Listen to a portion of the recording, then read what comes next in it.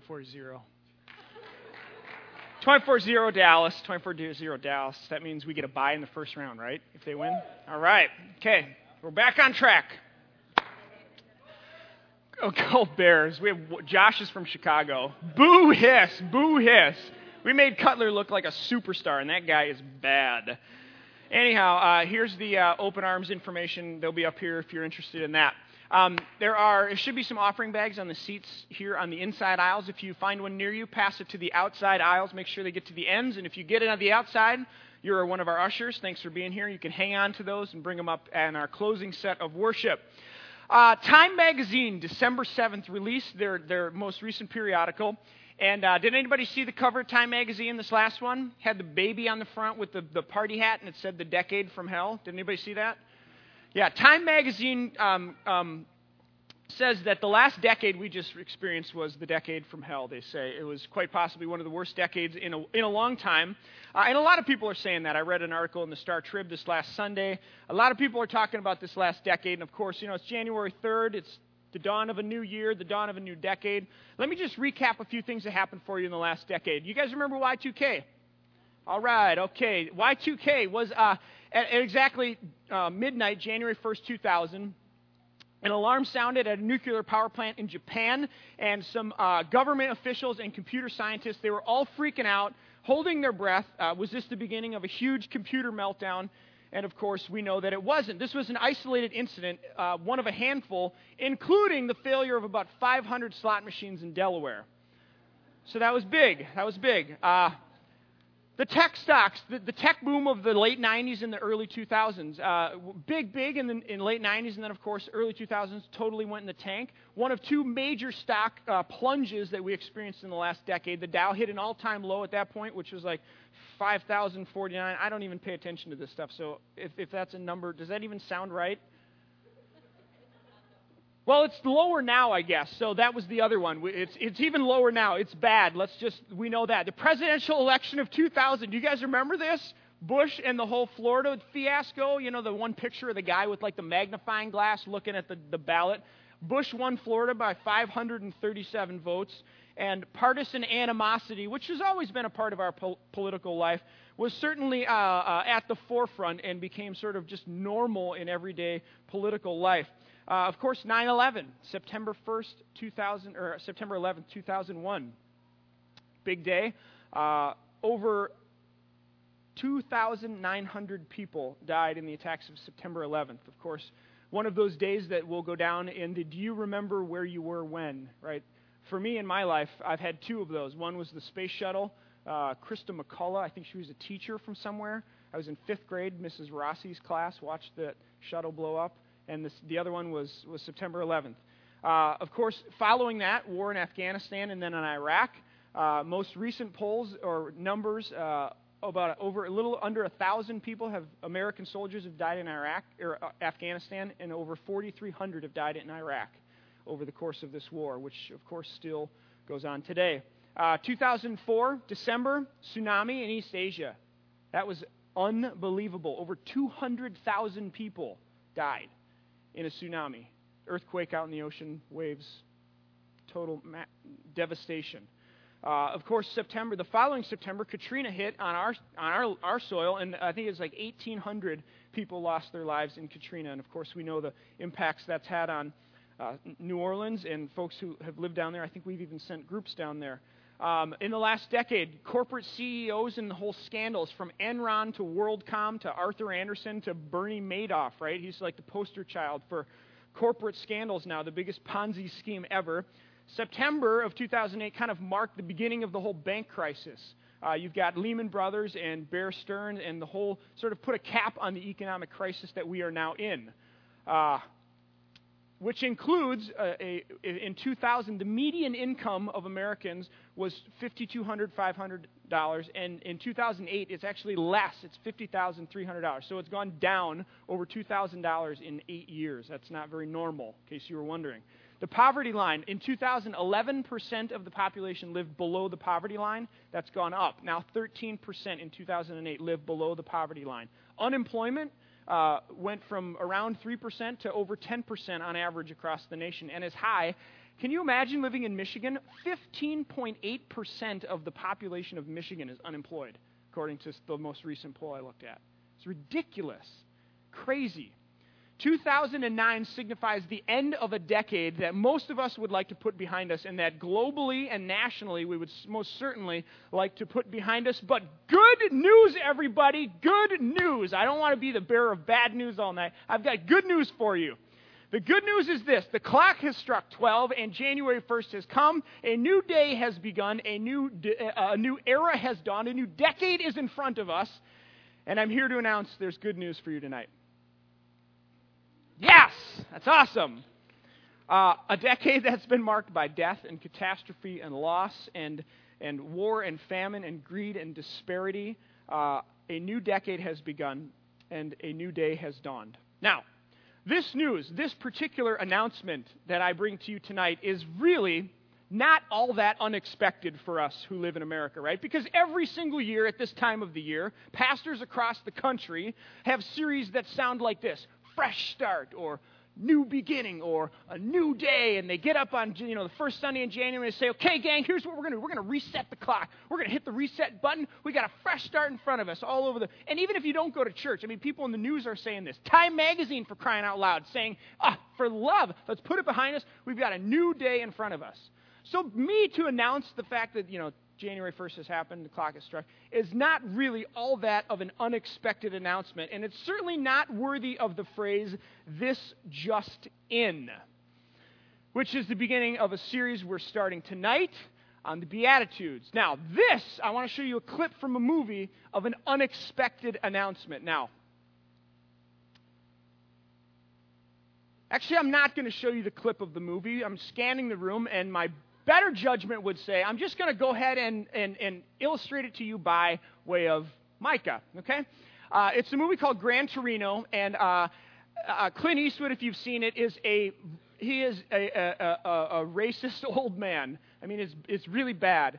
And he has this neighbor. He lives in a neighborhood where a number of Hmong families move in, and the whole movie is this struggle between this old school, veteran guy who lived in America way back in the day, and sort of the dawning of a new day and immigrant families moving in, and it's this struggle between how does this work itself out.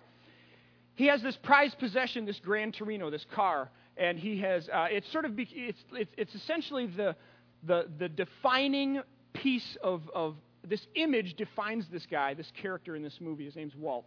And long story short, this young boy who lives next door at the start tries to steal the car, almost gets shot, but then becomes a friend of Walt. And throughout the movie, at the end of the movie, I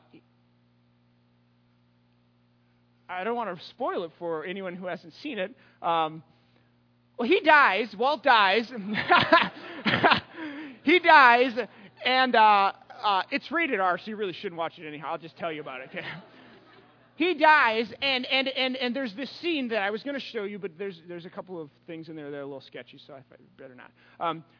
There's this scene at the attorney, and all the families gather around. Everybody's there, and the brothers, and everybody's trying to sort of clamoring for a bit of his estate and some of his possessions, and especially the Gran Torino. And everybody thinks that this granddaughter is going to get it. She's turning 16. She's learning how to drive, and in this unexpected moment, the attorney begins to read this letter from Walt. And long story short, he gives the car to Tao, this young, 16-year-old Asian immigrant who he has come to know and love. And it is an absolutely unexpected. Now, for us, watching the movie, we all know it's coming. It's this beautiful story of redemption and all this other kind of stuff. But for everybody in the room, it's like, what? You got to be kidding me.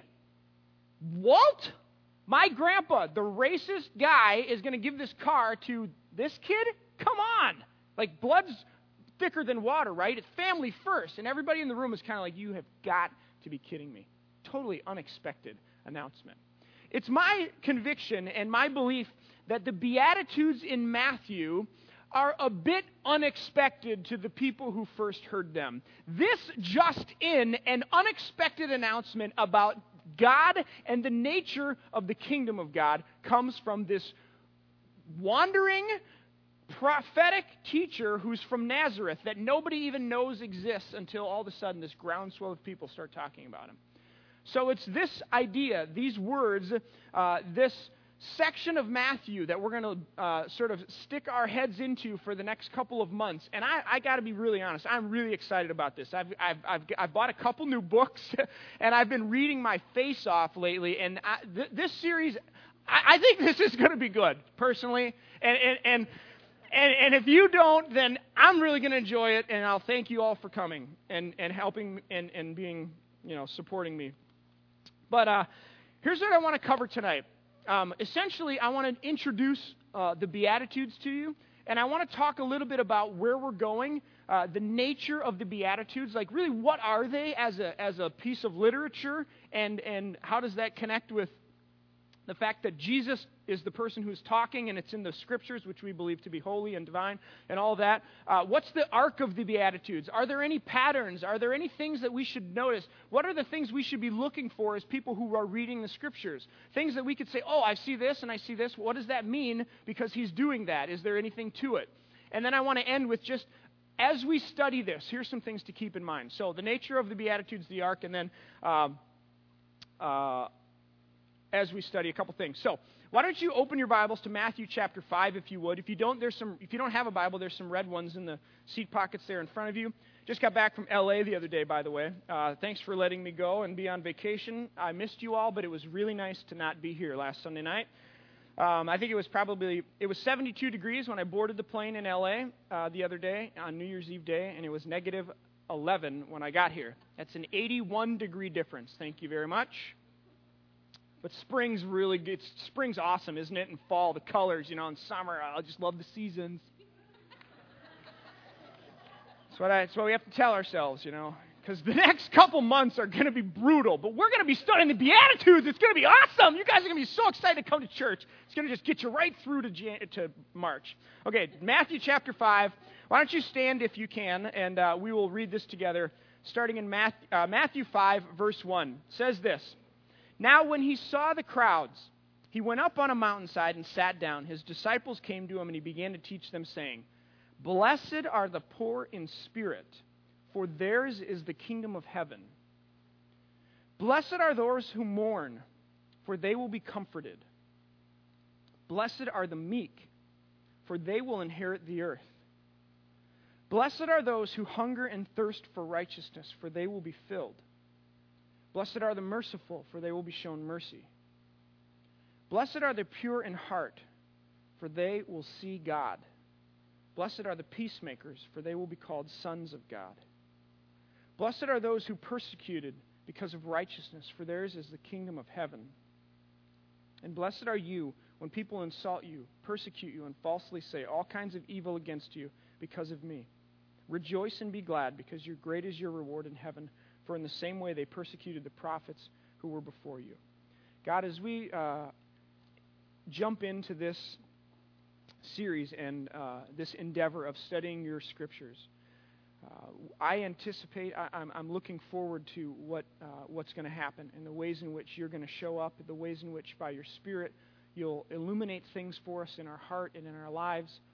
God, we want to be open to what you might say, and so we collectively and corporately say to you tonight, say what you would say to us, God. Speak to our hearts. Open our eyes to see you in a new and fresh way. We pray by the power of your Spirit and in your name, Jesus. Amen. You can have a seat. So the nature of the Beatitudes, really, what are they? How do you interpret them, and how have they been interpreted in the past? The Beatitudes, of course, are the beginning of a major section that Jesus gives as teaching. And so if you're a Bible person, if you're a Christian, what you find in the Beatitudes and in the Sermon on the Mount make up a large portion of the entirety of what Jesus teaches. So the Beatitudes are up there on the list of things to look at and study and try to understand, because they encapsulate a whole bunch of what Jesus talks about. Now, scholars and Bible people alike have looked at these passages over the history that we've had them and have tried to interpret them, and a number of different ways have come out. I'm going to give you mine, but not before I give you a couple of classic interpretations of how do you read the Beatitudes. One would be the one that rose out of the medieval times. And they would say that the Beatitudes, what we just read, is essentially reserved for clergy and monastic orders. So it's basically the people who are super spiritual. The Beatitudes, I mean, this is some pretty crazy stuff. The Beatitudes are reserved for them, not for the normal folks. Now, if you know me very well and you've been around Solstice long enough, I'm going to go ahead and tell you that that's pretty much a load. All right, that's not a very good way of interpreting the Beatitudes, because the whole idea of separating the clergy or the super spiritual people and the rest of the community is anti-biblical. It's anti-New Testament, and it's anti-church, I would say. And we can't get into all of that, but that's the medieval one. Luther, if you remember Luther, he comes out of the whole Reformation deal, and he would say that the Beatitudes are essentially an impossible demand placed on the Christian, which is just like the law in the Old Testament. If you remember, the law in the Old Testament was supposed to drive people to God and was supposed to show them their need for grace. Well, Luther interprets the Beatitudes in the same way. He says the Beatitudes are a super high demand that no Christian could ever live up to, and it's essentially supposed to drive you to the fact that you can't do it and you need God's grace. Which, if you're talking to me, sounds a whole lot more like he's reading it through the whole Catholic thing in the Protestant Reformation. Okay, so medieval Luther Anabaptists. If you know anything about Anabaptists, they're pacifists. They take Jesus' words very literally, and so they would say all of these things literally we should apply ad infinitum in the public square. Social gospel. Many of you have heard this. It's often connected with liberal Christianity or a helps kind of an idea. And they would say that this is basically just ethics. It's just a moral teaching, and it has to do with ethics, and it really is void of spiritual or divine authoritative thought. It's sort of just something that you can apply across the board, right? One other one would be something called an inaugurated understanding of the Beatitudes, which is essentially to say that these ethics, they remain the goal of Christian life, but we recognize that we live in a fallen world and that we screw up and we fall short all the time. That's the goal, but we live here, right? And until the consummation of God's kingdom, when Jesus comes back and fully reigns, we won't realize that, or then it will be a realized understanding or ethic called the Beatitudes. So those are just a few different historical ways to interpret them. Here's my take on it, on these tricky little verses. I would say this. It's both an announcement, which is very, very different than commands, right? Someone who's commanding, Jesus as a teacher saying, I command you to do these things, right? Blessed are, I command you to be poor in spirit. I don't think that's what he's doing at all. I think it's an announcement. The first 4 Beatitudes is an announcement about the nature of God and about the nature of the kingdom of God. And the next 4, the last 4, are a connection or maybe a furthering of, this is an announcement about God and the nature of God and Him meeting you there. And when He meets you there, then you're called as a disciple, as anyone who's in Christ, to then act this way. So I would say it's an announcement as well as I would hesitate to even say prescription, because I don't want you to think like, oh, well, this is just, we just apply this and then we're blessed, or we do this and then we're blessed. That's not the heart of it. It's different than that. Some folks would go ahead and say that's exactly what it is. These are instructions on God, how to get God's blessing, right? Blessed are you if you're poor in spirit, because then the kingdom of heaven is yours. Blessed are you, and so if you want God's blessing, then you have to strive to do these things and achieve these character qualities, or we aspire to these things. I don't think that's what's going on here at all. So these aren't commands on what you need to do to get God's blessing. I think it's an announcement, and it's counterintuitive.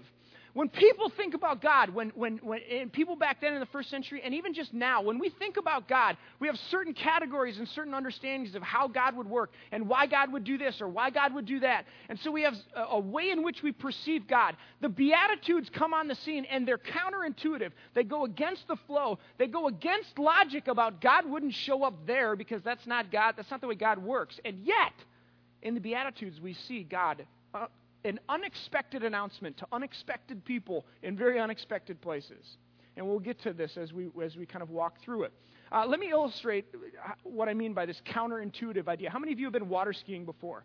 Anybody, any water skiers? A couple of you probably didn't grow up here, but okay. Water skiing, very interesting thing, right? You've been to a lake and you've been in a boat and you've watched somebody water ski, right? So you get in, you put the skis on, and you're like sitting there trying to like hold, like balance yourself, and then you say the feared words like hit it, which is like beat me, or pound me into the, stick my face into the front end of these skis is code word for hit it. So you say hit it, and the boat starts to pull you, and you realize that water is heavy, and it's like pushing against you, and you try to like get up, and you fall flat on your face, right? And inevitably, every time, this is great, after you finally find air again, and you're breathing, and you're floating there, what do the people in the boat say?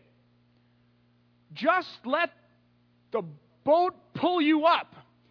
To which you're thinking, that's not helpful. The boat is what put me in this position, right?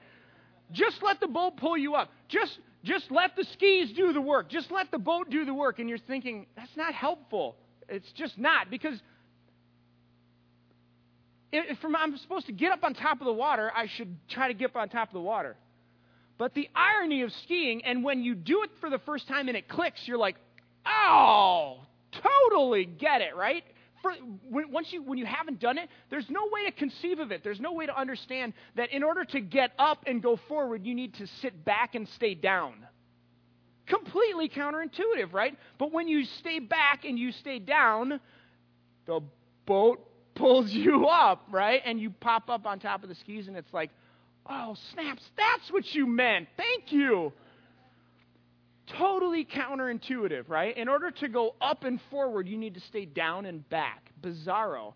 That's the nature of the Beatitudes when Jesus says, look at this. Blessed are the poor in spirit, right? The depraved, those at the bottom of the barrel. Blessed are you, for yours is the kingdom. What?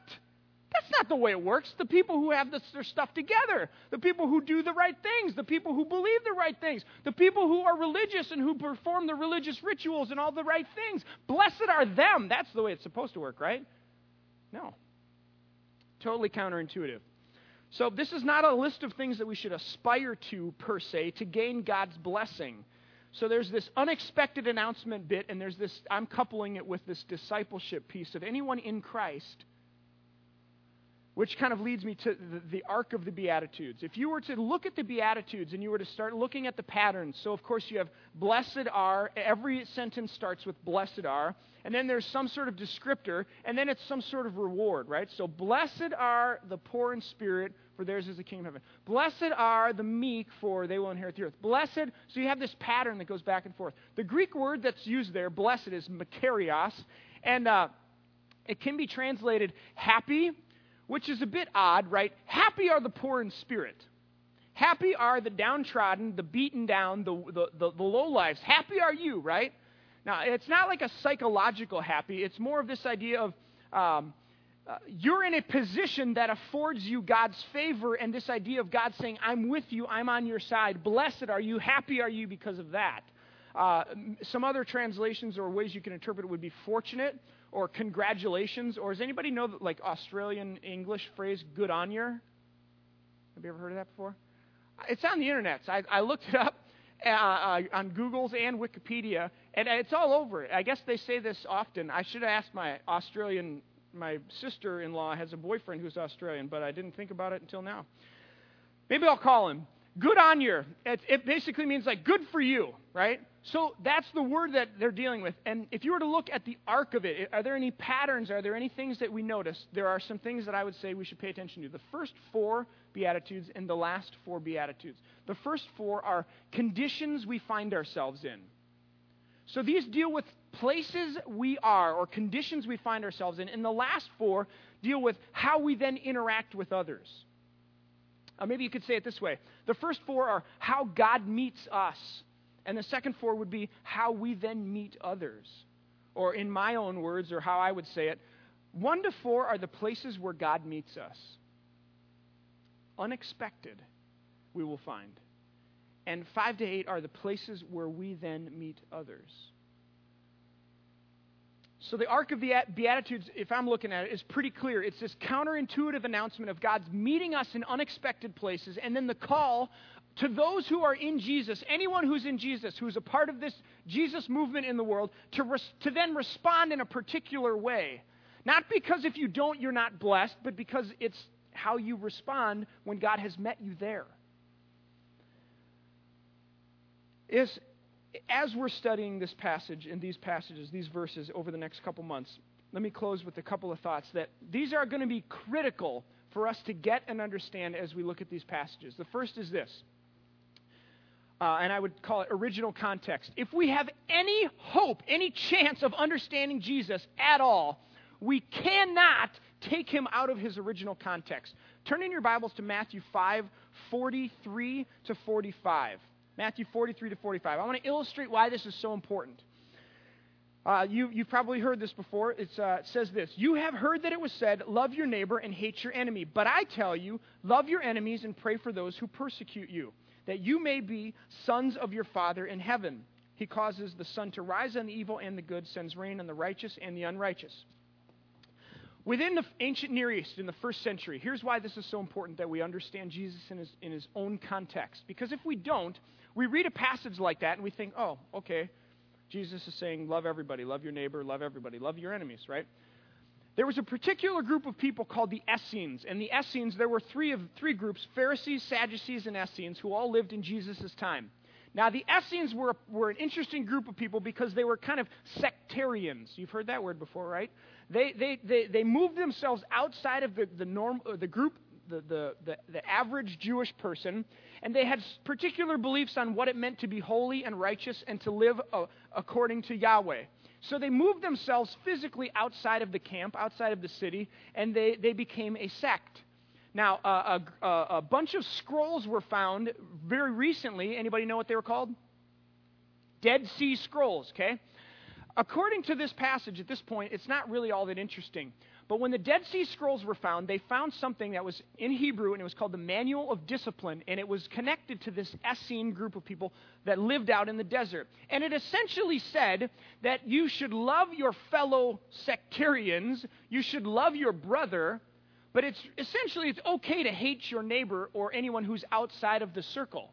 It's okay to hate the people who don't follow God. And they had like prayers that they would say throughout the day that enforce this. And Josephus, a historian, also tells us this. So now you start understanding this bit of history and context.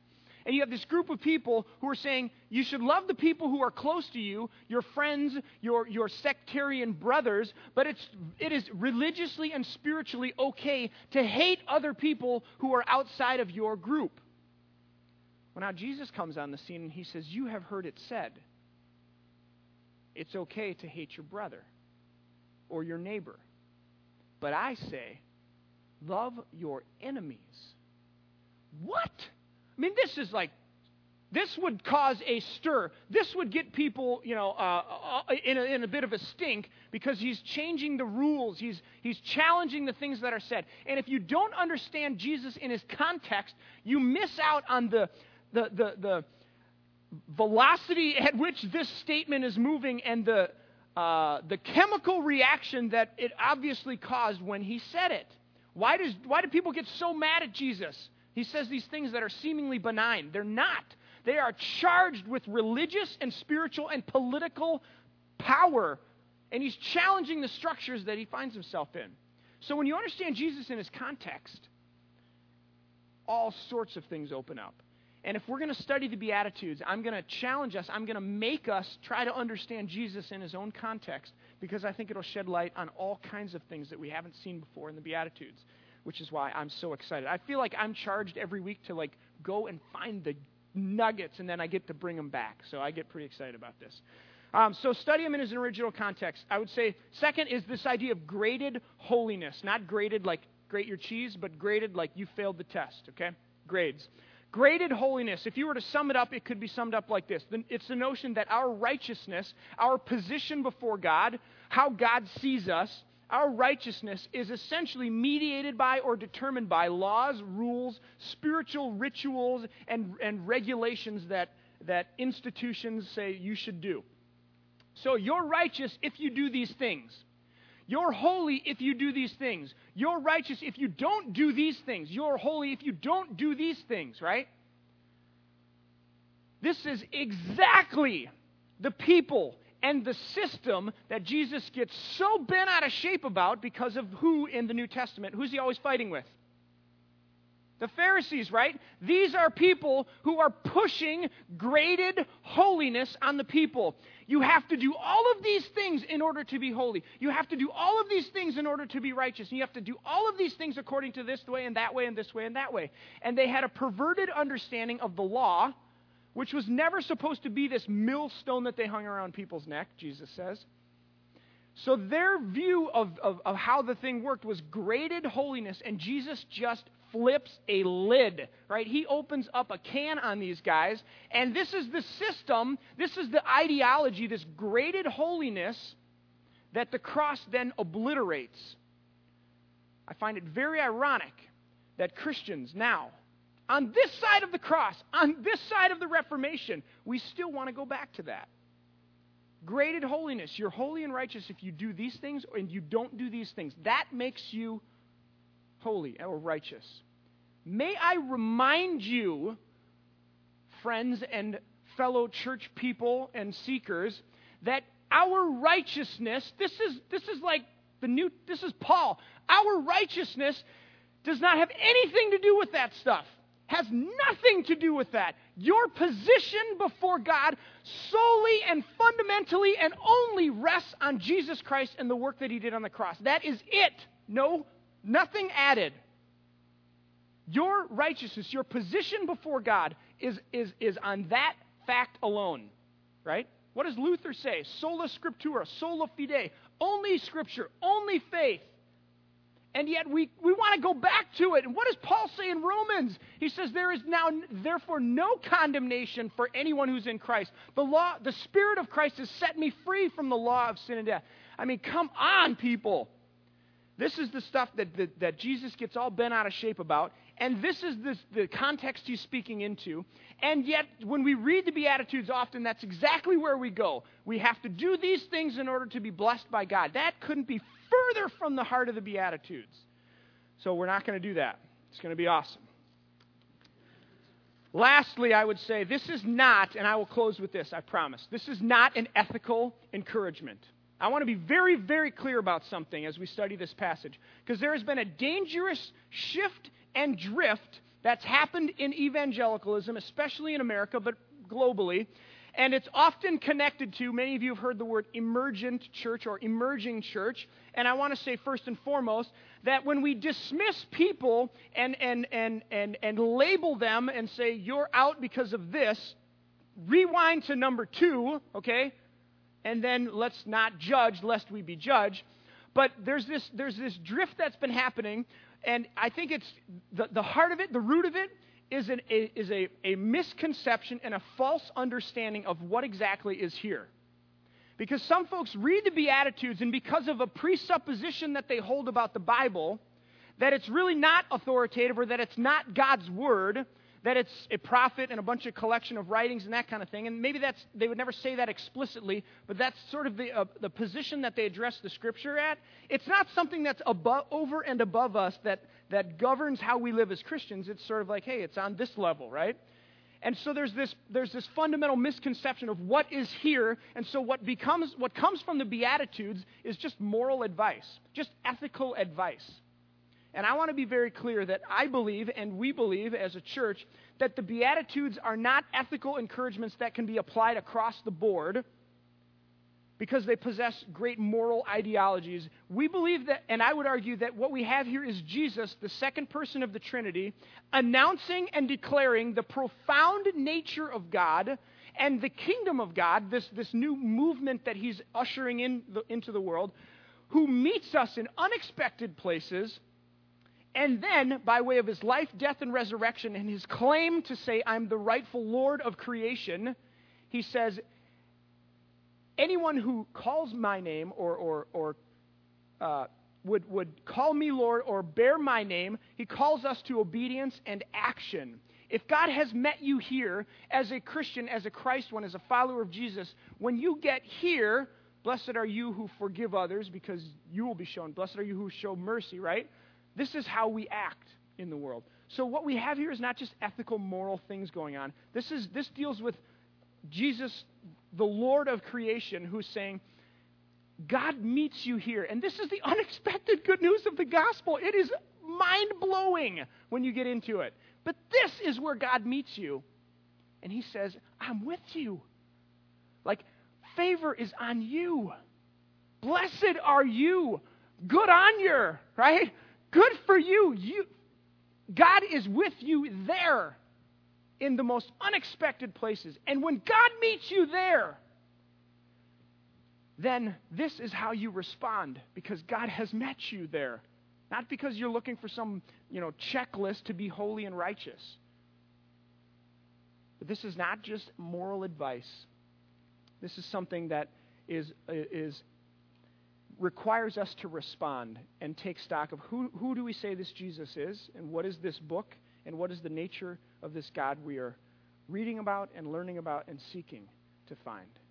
So I got to be honest, gang. I am pumped to the max for this series. So if the series is all about an unexpected announcement, the fact that God meets us in unlikely places, I'm going to invite the worship team to come up, and we're going to participate in this unbelievable ritual, liturgy, command that Jesus gives to us. When he was with his disciples on the night he was betrayed, he took bread and he broke it, and he said, "This is my body, which is broken for you." And then he took a cup and he blessed it, and he says, "This is the cup of the new covenant, and it has been written in my blood." And Paul, inspired by the Spirit later in 1 Corinthians, when talking to the church at Corinth, who was acting un-Christ-like because there wasn't unity among the body, because they weren't participating in this meal in a worthy manner. There were people who weren't getting fed, and there were people who were getting slighted, and people who were getting good seats in the church at their gatherings. And Paul says, woe to you. That is not the heart of this meal. That's not the heart of this thing we call following Jesus. So he says, when you take communion, search your heart as a person who follows Jesus. Are you at a place where there isn't relational issues between you and other people in the body? And so he says you need to take it with reverence, with fear, with respect, but you do it with joy and with excitement, because this is a meal that connects us to and puts us in touch with and reminds us of the gospel, that Jesus has come and he has died for you and for me. And he says anyone who wants to come to this table and follow me, do so. And so he meets us here at this table. For some of us, very unexpected people, right? Screw-ups, people who drop the ball, people who maybe wouldn't be the first on the top of the list as likely candidates for God to meet. And yet, this is the gospel. And so we're going to close, we're going to sing some songs, and I'm going to pray. And when I close in prayer, that'll be your invitation to just come, take some of the bread and dip it in the cup. You can come as individuals, you can come as families, come at your time and your leisure in the next couple of songs here. But as we do so, this is all worship. Worship isn't just singing. Worship isn't just preaching at church. What we're doing tonight is worship. And so as you come with that in mind, I invite you to come and participate in this meal with us. So let me pray. God, we are so grateful for the ways in which you meet us.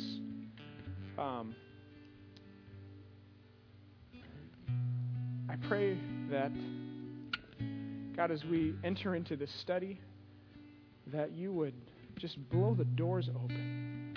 God, that all of our preconceived ideas of who you are and the ways in which you work and the people that you would meet and that you would say, blessed are you. I pray that you would just blow those out of the water. God, I pray that people would find you. I pray that people would know who you are and that they would learn to love you and follow you. That's my heart and my prayer.